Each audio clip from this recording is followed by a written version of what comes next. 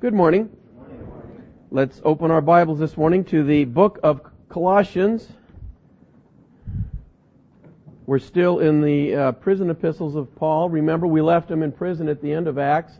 Over the next 2 years, he proceeded to write at least 4 letters, 4 of which are preserved in the Word of God: Ephesians, Philippians, Colossians, and Philemon. We're looking at the third of them this morning, written to the church at the little town of Colossae. It's about 100 miles east of Ephesus. Remember, you got Turkey here. Ephesus is near the coast. Colossae's inland about 100 miles.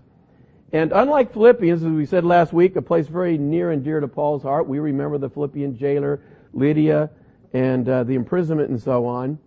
Paul, from the letter, we can tell, had never been to Colossae, although apparently the church began there under the work of one of the disciples, maybe Epaphras, while Paul was at Ephesus for those 2 years. One of the brothers went and shared the gospel, and a church was started. Well, there are problems. This epistle really is written to counteract the growing heresy, which later came to be known as Gnosticism. How many have heard of that, Gnosticism? Yeah, I figured that.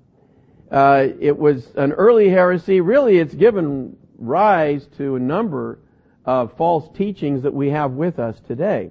It was just really beginning at this time in the area, and so Paul wrote this letter to counteract it. As a result, we have one of the strongest Christological letters in the New Testament in Colossians.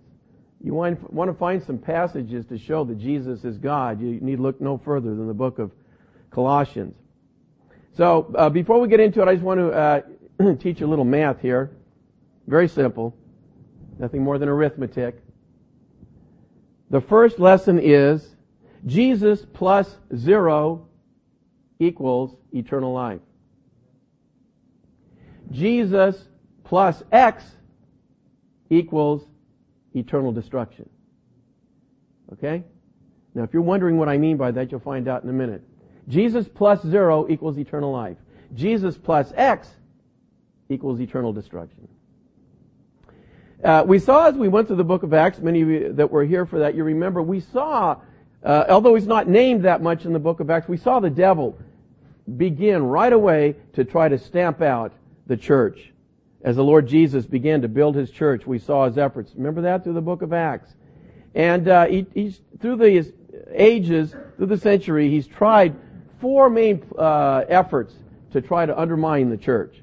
2 from outside, 2 from inside. The first one he tried, the most obvious one, was from outside and a direct attack, persecution.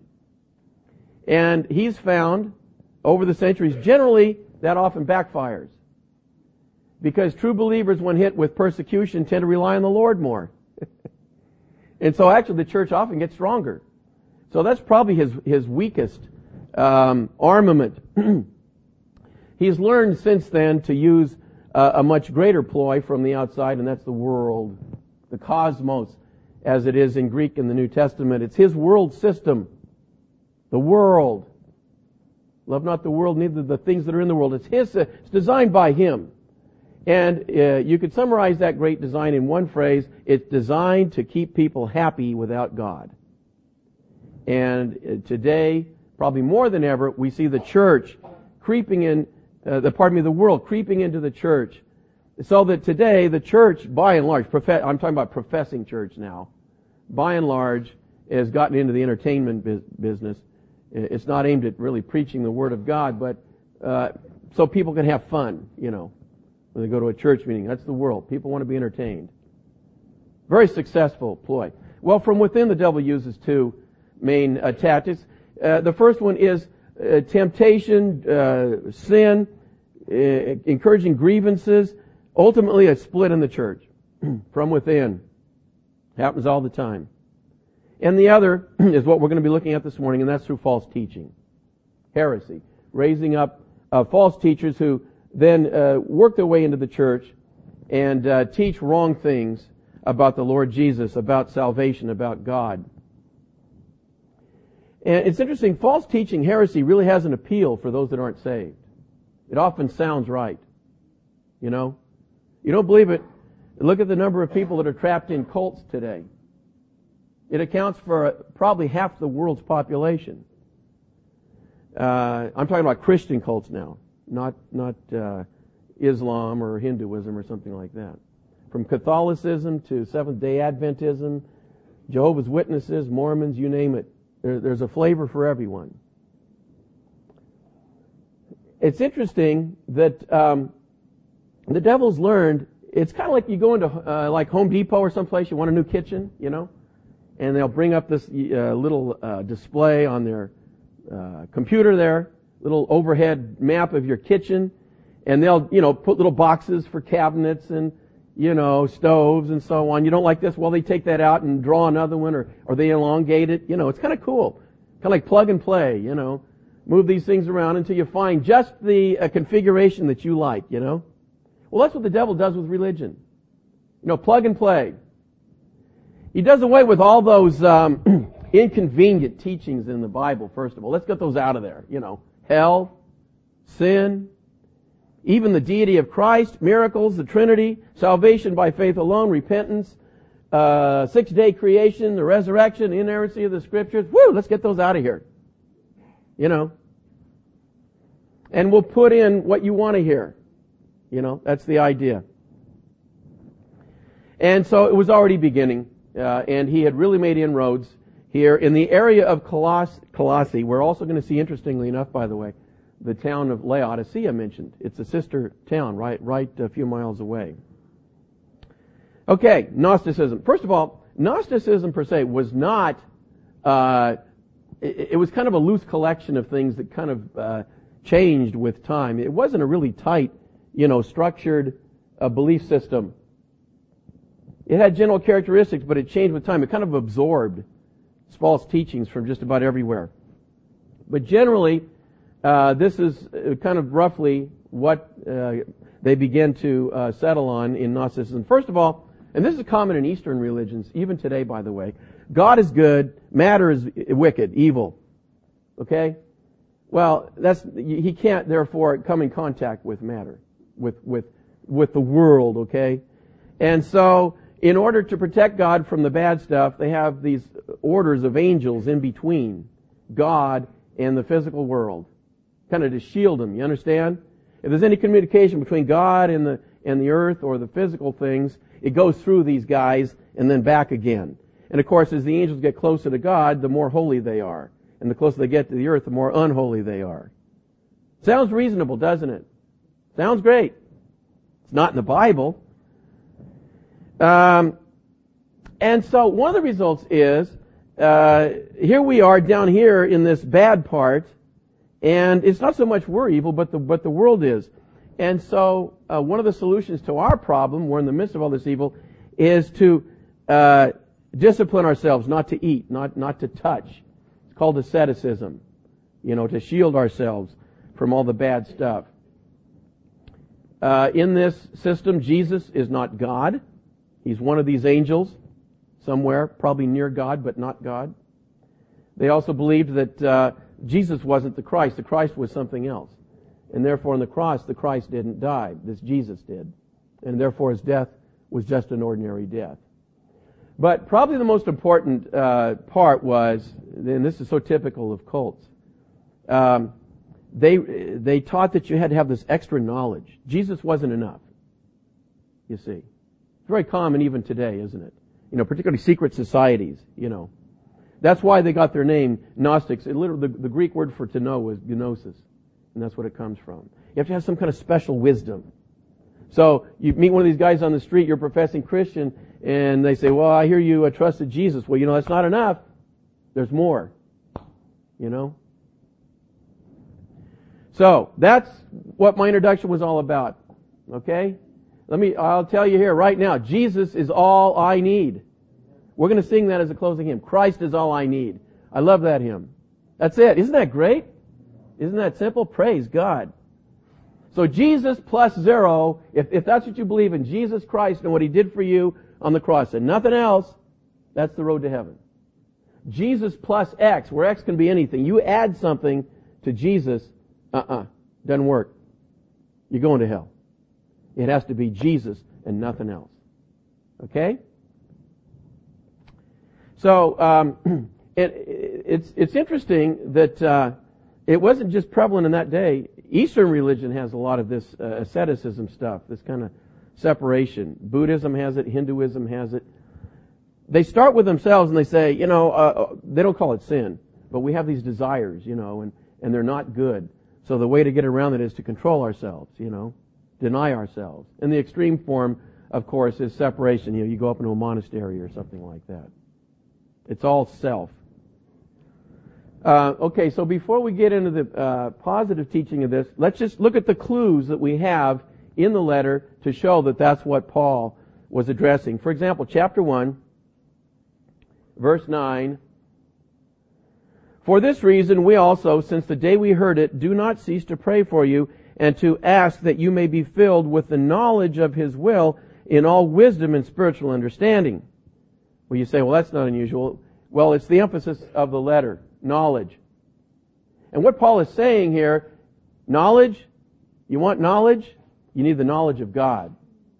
You want some special knowledge? It's to know Jesus Christ. That's the special knowledge. No more, no less. And he continues in that in chapter 2, verse 2, that their hearts may be encouraged, being knit together in love and attaining to all riches of the full assurance of understanding, to the knowledge, and he's going to talk about a mystery here, using the words of the Gnostics, of the mystery of God, both of the Father and of Christ. You see that? He's saying that the special knowledge that we need is nothing more than knowing God, knowing Christ. And that's it. And then the next verse, in whom, that is the Lord Jesus, are hidden all the treasures of wisdom and knowledge. Isn't that great? Verse 8.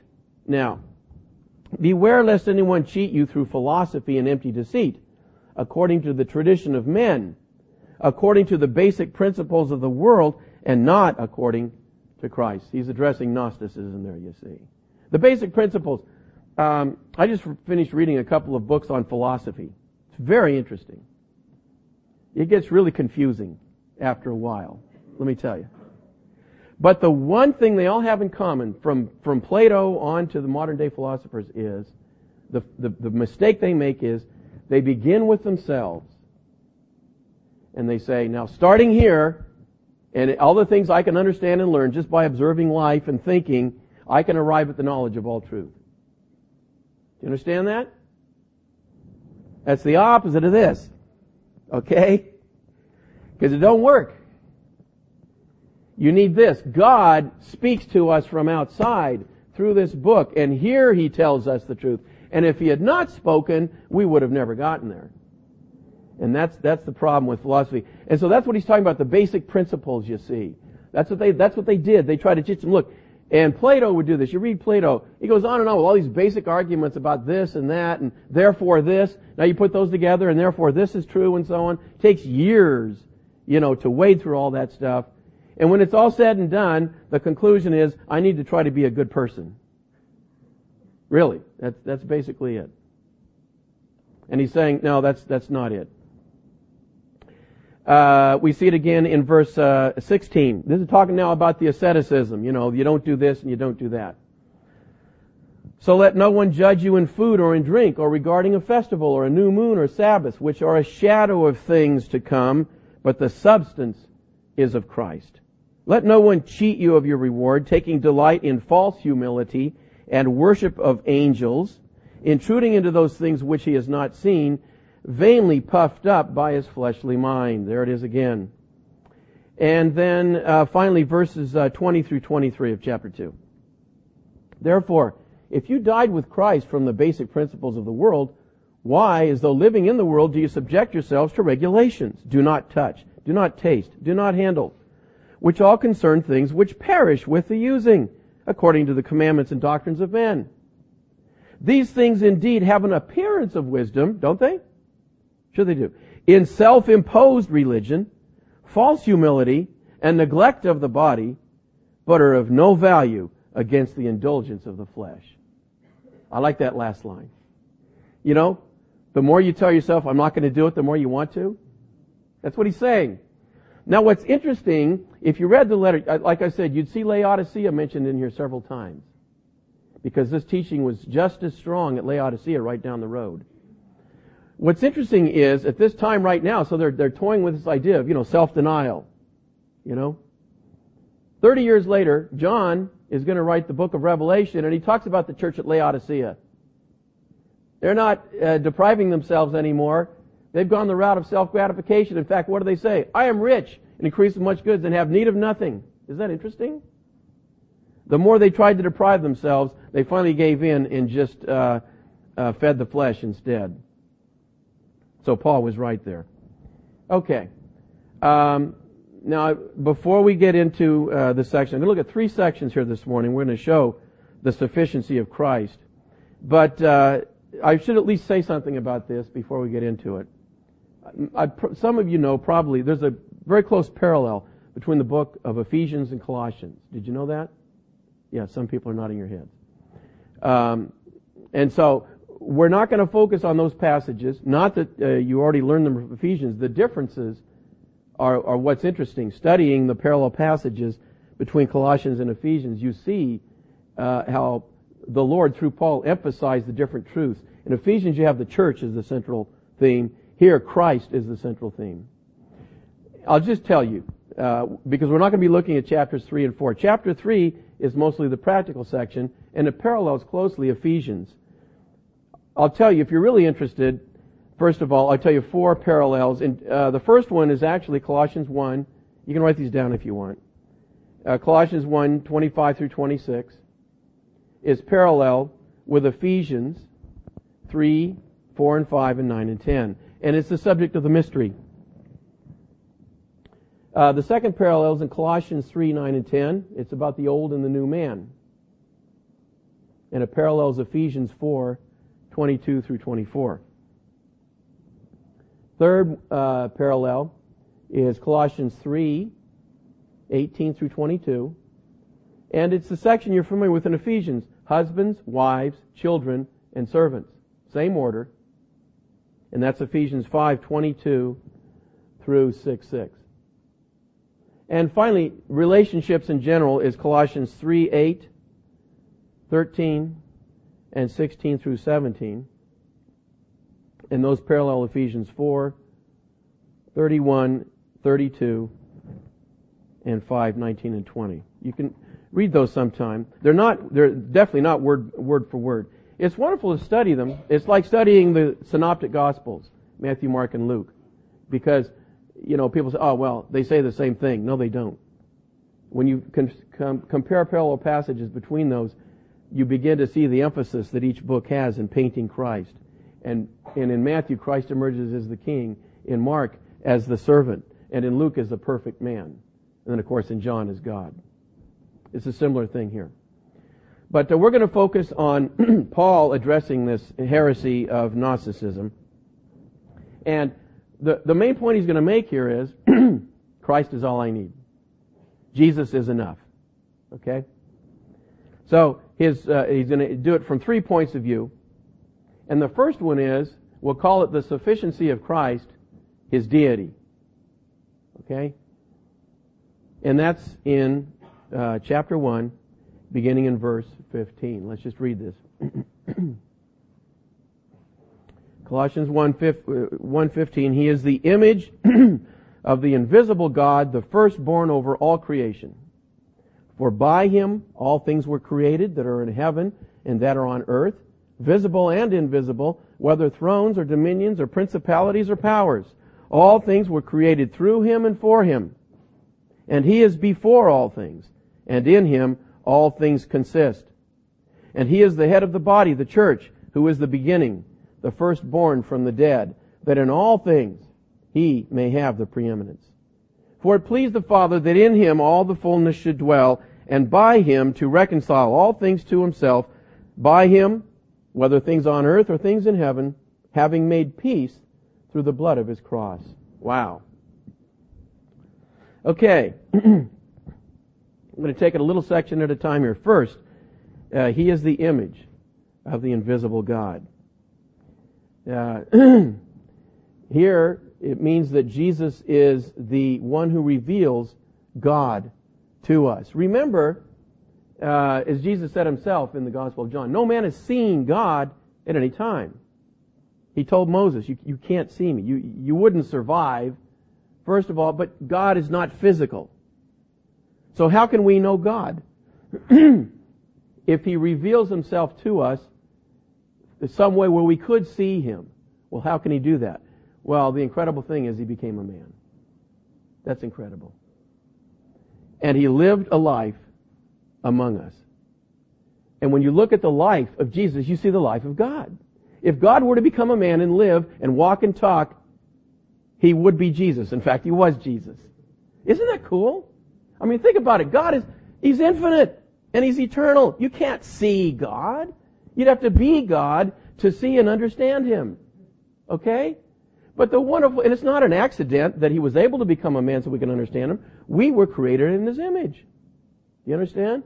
So that He could become a man and we could see Him. And just listen to Jesus and you're hearing God speak. See Him act. See Him interact with people. There He is. That's God right there. And so you see all the things you couldn't otherwise see. His mercy, His love, His truth, His patience, His anger, His love. We could go on and on. These attributes that we talk about, you see them lived out in a person. That's wonderful. You see, He's the image of the invisible God. That's what it means. So He's not only God, but within the Godhead, He is the person who communicates God to us. That's why He's called the Word in John chapter 1. That really strange word, the Word. People read and they go, what? Why is He called the Word? Well, I'm speaking right now. You're hearing words. Those words are communicating to you the thoughts up here that you can't see. Okay? I'm thinking something. Now, if I just stood here like this, yeah, no, John's back there shaking his head. He can't figure it out. I don't blame you, John. I have to speak. Words, you see. Words express our thoughts so other people can see and understand them. Well, that's a wonderful choice to describe God the Son. He is the Word of God. He expresses, reveals God to. Isn't that wonderful to us? Man, that's great. So that's what he's talking about here. The image of the invisible God. No, look, this is no angel, okay? Angels don't go around expressing God. They're created beings. Okay, for example, here's some other passages. John says at the beginning of his gospel, no man has seen God at any time. The only begotten Son who is in the bosom of the Father. He has revealed Him. And actually, it's a better word. Literally it says He has explained Him. That's so cool. He has explained God to us by living. And in His words too. Jesus said later to Philip, he who has seen me has what? Seen the Father, yeah. In Hebrews, it says about Jesus, He is the express image, strong words of His person. And of course, as we said in John chapter 1, in the beginning was the Word, and the Word was God. Let's make that clear, okay? Jesus is God. And then later, the Word was made flesh and dwelt among us. Man, that's Emmanuel, God with us. Okay. We're off to a roaring start here. The image of the invisible God. Next, the firstborn over all creation. Firstborn here, since you have the word over, he's not talking about time. In other words, He was born first. It's a word that means the preeminent one, like the firstborn son. He is the highest over. That's the idea. All creation. Talking about His position.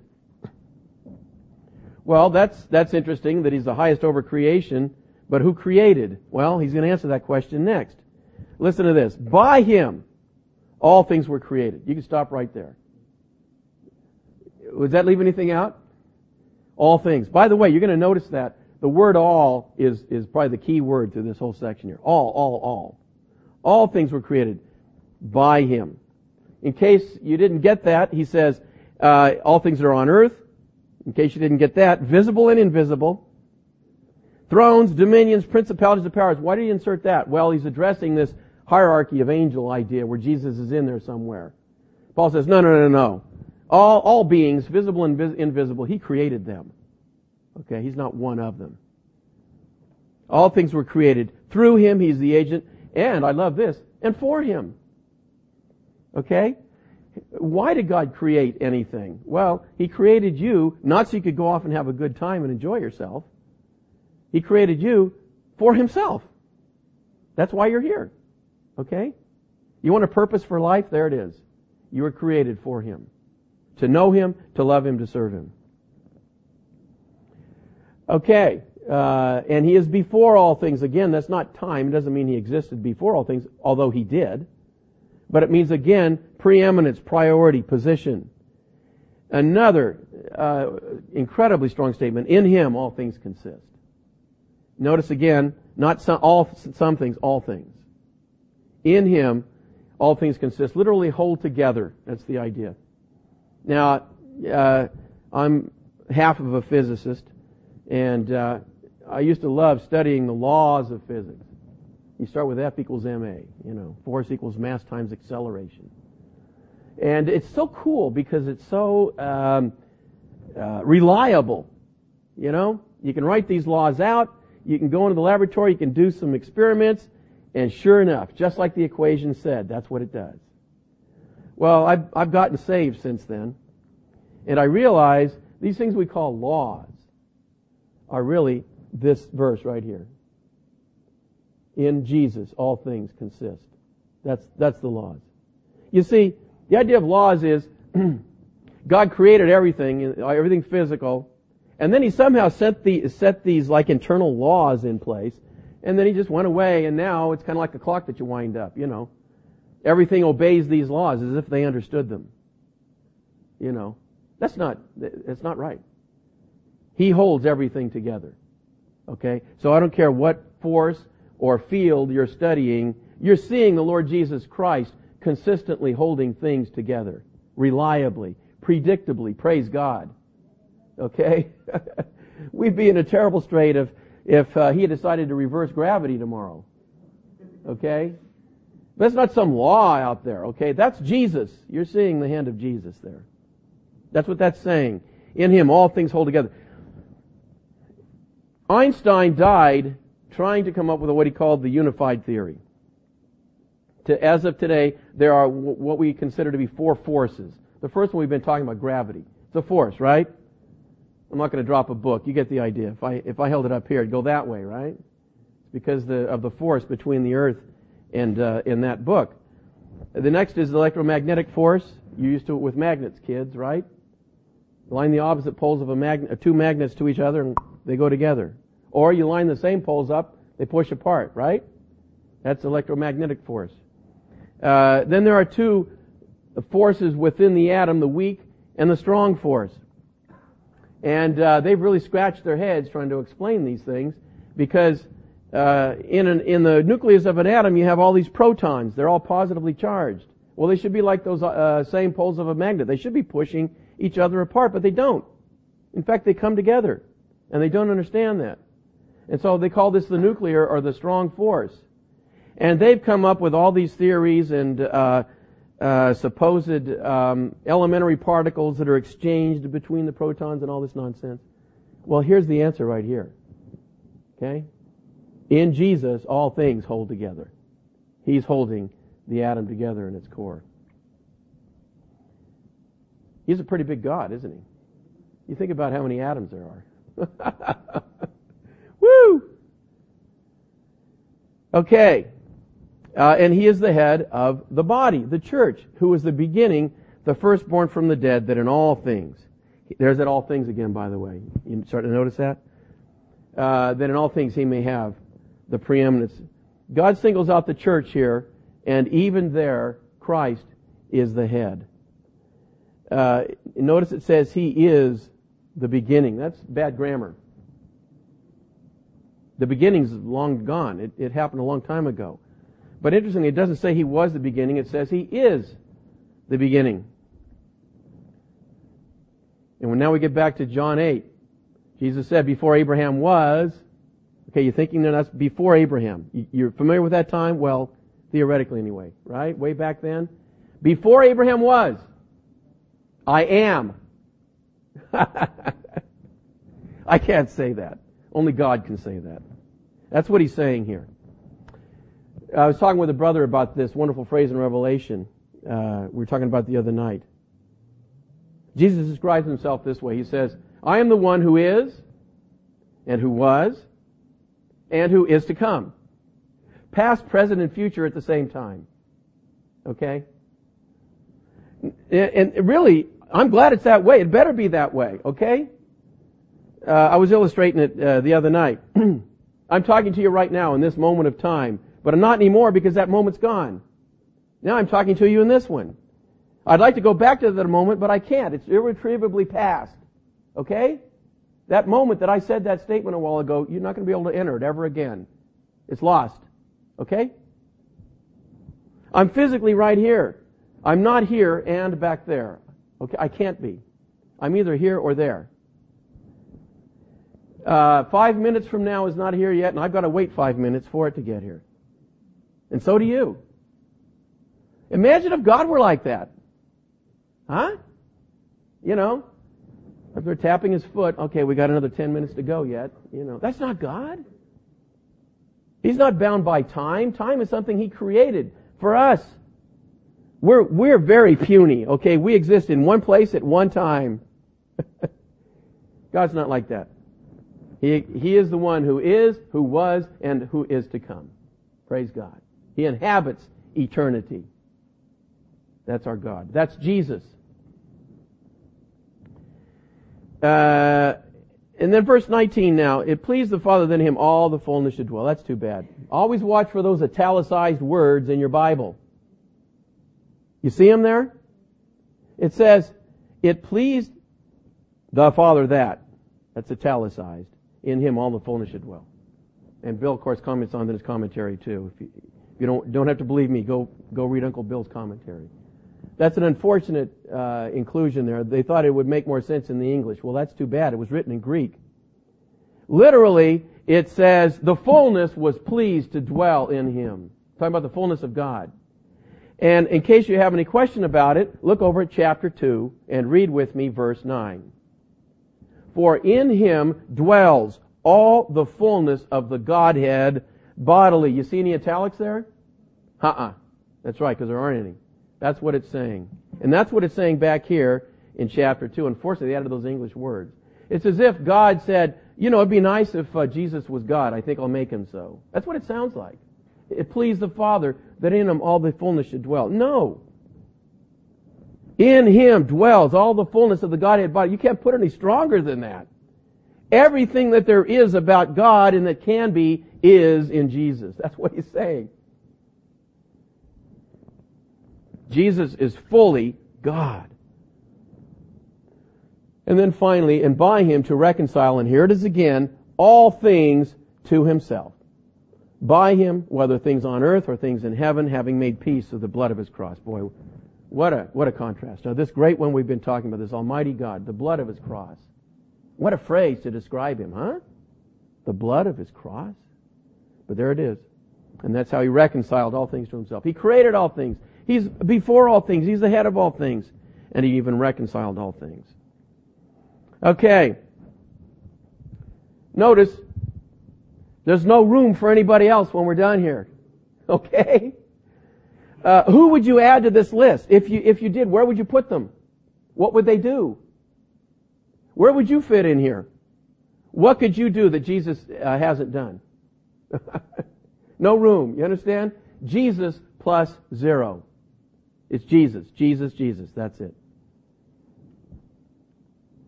I remember I was visiting one of the young women at the Acts Bible study in the Acts House in Berkeley with Noad, and tried to share the gospel with her.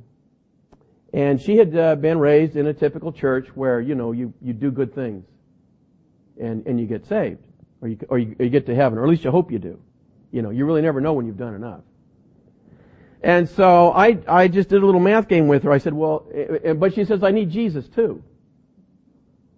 And so I said, well, how much is Jesus and how much is you? She started at 50-50. She wanted to be fair about it. You know, she didn't want to overload Jesus. So it was half Jesus and half her, okay? But as we begin to go through the Scripture, and she began to see her sin and the greatness of Christ, I asked her again. Well, then it became 60-40. 60% Jesus and 40% her. We got up to 90-10. But she would not let go of that 10% that she felt she had to contribute. That's the difference between heaven and hell. Okay? You think about that if you're here this morning, and with you, it's Jesus plus something. It's got to be 100% Jesus Christ. Jesus paid it all. He did it all. And by trusting and resting in His finished work and putting your life completely into His hands, you're saved. Okay? Okay, the second point that Paul talks about, he's done as far as I'm concerned. In fact, the first phrase, okay? But he's really going to make sure that he's clear on this. So the second point we'll call the sufficiency of Christ, and that's our position in Him. The first was the sufficiency of Christ, His deity. This one is the sufficiency of Christ, our position in Him. Beginning with chapter 1, verse 28. He says, Him we preach, that is the Lord Jesus, warning every man and teaching every man in all wisdom, that we may present every man, and here it is, perfect in Christ Jesus. Wow. In Christ. You can talk about perfection all you want. There are a lot of songs, about typically romantic, the guy singing about the girl that's perfect or the girl singing about the guy that's perfect. And then they get married and they get divorced, 6 months later. It's all in theory. Isn't it great to be able to know that in Christ we are perfect? Did you know that anything less than perfection, we couldn't be in heaven? If there's any flaw, forget it. Okay? What does it say in Hebrews? He has perfected forever those that are being sanctified. Man. Now you may not feel like it, but that because of your practice, but that's your position and that's what counts. Okay? Praise God. In the sight of God, in Christ, we are perfect. Okay? What are you going to add to that? You can't get any better than that. In fact, if you disturb that, you mess it up. Okay, there's only one way to go, and that's down. We're perfect in Him. Chapter 2, verse 3. We read this earlier. I love this. He's hitting on this wisdom, this knowledge idea the Gnostics had. Talking about Jesus, in whom are hidden all the treasures of wisdom and knowledge. You want to learn some new things? Learn about Jesus. I never get tired of worshiping Jesus. Do you? We learn something every Sunday, every breaking of bread. It doesn't get worse, it gets better, doesn't it? And that's on this side of heaven, where we have distractions, we have these physical bodies, What's it going to be like in heaven? We could ask Bill right now. I'll tell you.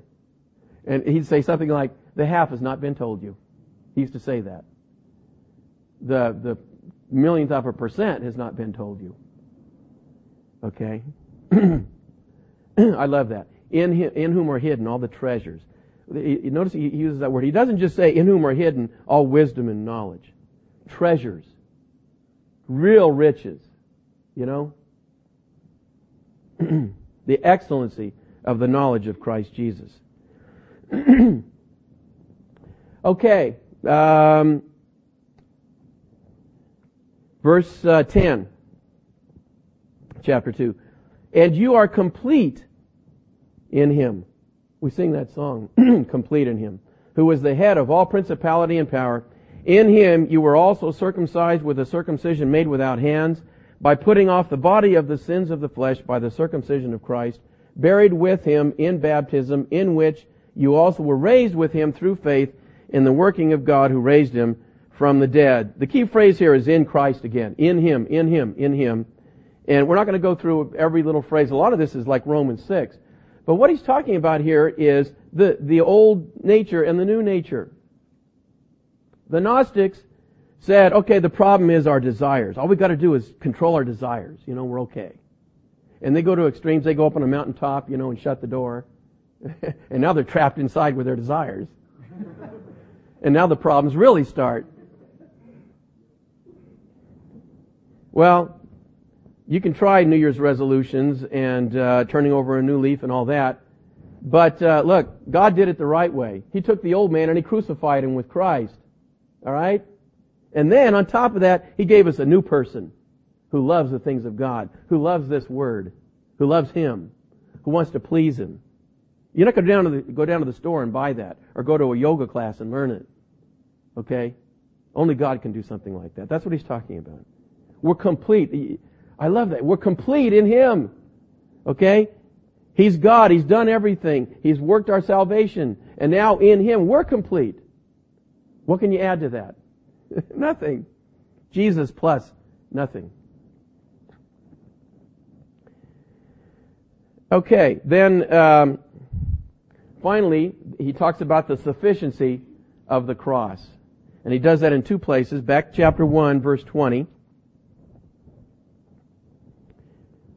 And by Him to reconcile all things to Himself, by Him, whether things on earth or things in heaven, having made peace through the blood of His cross. And you, who once were alienated and enemies in your mind by wicked works, yet now He has reconciled in the body of His flesh through death, to present you holy and blameless and above reproach in His sight. There's a couple of things here. First of all, notice the words. He uses very graphic, literal words here. Blood, body, death.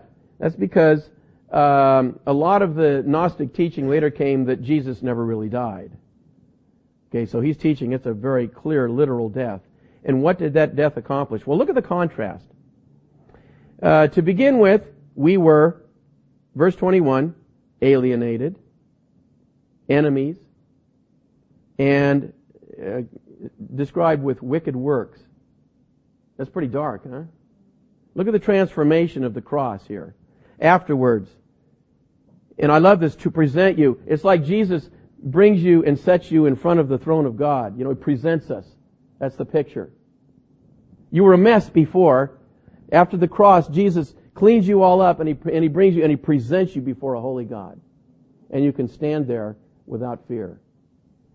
Because we're holy, blameless, and above reproach. And a key phrase at the end, we're not just holy, blameless, and above reproach. We're holy, blameless, and above reproach. Where? In the verse here, in His sight. You got that? It's one thing to be holy, blameless, and above reproach in the sight of people. That's not hard to do, by the way, is it? You can fake people out pretty easily. This is in the sight of God. Okay? What are you going to add to that? Can you improve on that? No. There's nothing left to do. Praise God. Okay, then the second passage. I love this second passage. It's almost like painting a picture. It's in chapter 2, verse 13. And you, being dead in your trespasses and the uncircumcision of your flesh, He has made alive together with Him, having forgiven you all trespasses, having wiped out the handwriting of requirements that was against us, which was contrary to us. And He has taken it out of the way, having nailed it to the cross. Having disarmed principalities and powers, He made a public spectacle of them, triumphing over them in it. By the way, notice that last phrase again. He's bringing in those principalities and powers, the levels between God and earth that they kind of pictured. Okay? It says He triumphed over all of those guys. Well, there's an unseen drama. It took place at the cross. Nobody saw it happen, but Paul brings it to view here, and it's a beautiful picture. He talks about this, in my version, it said the handwriting of requirements. It's literally a certificate of debt. That's literally what it is. And everybody in this room had or has one of those. Okay? It's handwritten. It's the debt you owed God. That's what it is. It's your sin. Okay? It's the laws that you and I have broken. It's like having a specially written out just list of the things that you have to pay for to God. Your list doesn't look like mine. Your certificate of debt is different from mine. Okay? As I read this, I thought about one of the first outside jobs I ever had. Back in the 60s, I used to work at the Oakland Army Terminal. And there was a fellow that worked there. He was a member of some scientific society or something. They had about 250 members. And they wanted to do something special for them. They wanted to give them one of these little, 8.5 by 11 or 8 by 10 parchments that they could put in glass and put up on their wall to indicate that they were members of this society. Okay? So it looked really cool. They had 250 of them printed up. So-and-so is a member of blah, blah, blah. And then there was a space for their name. And they wanted to make it special. They didn't want to just have it printed in there. They wanted somebody to write in Old English everybody's name. So he had 250 of these documents, and he'd heard that I'd had art in high school. So this guy obviously was assigned to go out and get this done cheaply. And so he on a whim, he happened to ask me one evening at work. He says, "By the way, have you ever done any calligraphy?" And I lied and said, "Yes." This is before I was a Christian, okay? I knew what it was, and it seemed to me like it should be pretty easy to learn, So he says, "Well, I got a deal. I'll give you $2 for every one of these little things. You just write it out." I got to where I was doing about 20 an hour. That's $40. That $40 an hour. I mean, that was incredible. Okay, and I did. The end of the story is I did it right. Yeah. I went off and I practiced and got it so they all slanted the same way, and memorized the letters and everything. He was very happy when I got done, and I was $500 richer. But each one, you see, each one was special. It was handwritten, and you could just see these guys put it up in their office, and there's their name, handwritten, Wow, that's impressive. Well, that's what he's talking about, the certificate of debt, you see. Everyone in this room, a life of crime, a life of sin, written out specially for you. And he says it was against us. That's not for us, okay? But he goes on to say it's contrary to us. It's bothersome. That's what he's saying. It's like a burden on us. This certificate of debt, we know that we owe to God. And we know it's going to have to be paid.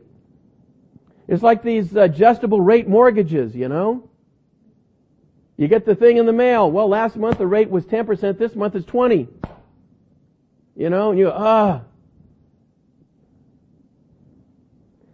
The thing about this particular certificate of debt is that not only did the interest grow, the principal grows. It gets bigger every day, every time we sin. It's a terrible thing. Every lie, every time we get angry, gossip, malice, pride, deceit, immoral thoughts, failure to love God, unwholesome speech, unforgiving. We could go on, couldn't we? Can you imagine what each of our certificates look like, written out by hand, Against us and contrary to us. Well, I love the way it says it here. And when it talks about the Lord Jesus, it says He did three things with it. First of all, it says, verse 14, having wiped out the handwriting of requirements that was against us. It's a strong word in the original. Erased completely. Isn't that great? Next it says, He took it out of the way. It's like you're sitting, looking through the pages of this thing, all these charges against you, and Jesus walks up and He says, "Here, let me take that." And it's gone. He just takes it away. He took it out of the way. But now, we're talking about the justice of God. He can't just take that and drop it in the circular file. Okay? So He did a third thing with it. And this is what it says. It says He nailed it to His cross. Wow, what a graphic picture, huh? We know about other nails when they nailed the Lord Jesus to the cross through His hands and His feet. But here is an unseen hand. It's the hand of the Lord Jesus Christ Himself. As He takes up the mallet, and He takes that, your certificate, and He puts it up on His cross, and He nails it there. Because when He gets up in there, now He's charged with that. It's His debt. That's what He's saying. They used to do that in the days of the crucifixion. Often they would put the charge on the cross so people that were curious enough to walk by some guy bleeding to death, they could read it and see exactly what he'd done, you see. Well, that's what Jesus did. He took your certificate, your list, your unique handwritten certificate of debt, and He nailed it to the cross. And as He's hanging there, He's saying, "I'm charged with this. These are my crimes. These are my sins." He'd never done any sin. And there, as we sing, Jesus Paid it all. Notice verse 13. It says, having forgiven you all trespasses. All. Remember that word all? We've been seeing it everywhere, haven't we? All. Jesus paid it all. We quoted the hymn last week. I'll quote it again. My sin, not in part, but the whole, is nailed to His cross. That's scriptural. That's what it says here. And I bear it no more. Okay. Jesus plus 0 equals eternal life. Is that what you've got? Does that describe you? We're going to sing in a minute, Christ is all I need. That's my prayer for everyone here. That's what you're resting on. Jesus and nothing else. Let's pray. Lord Jesus, how we worship You this morning. Lord, we can't wait for eternity because we know it's going to take that long to praise You and thank You for all that You have done. You've done it all. Now we simply come, put out our empty hands, and we say, Lord Jesus Christ, I believe it. I trust in You and nothing else. I give You my life. Lord, we pray for anyone here who maybe has heard these things before but has never gotten off that other something to trust for their salvation, that this might be the day when they let go of all else and hang on to nothing but Jesus Christ. For we ask it in His precious name. Amen.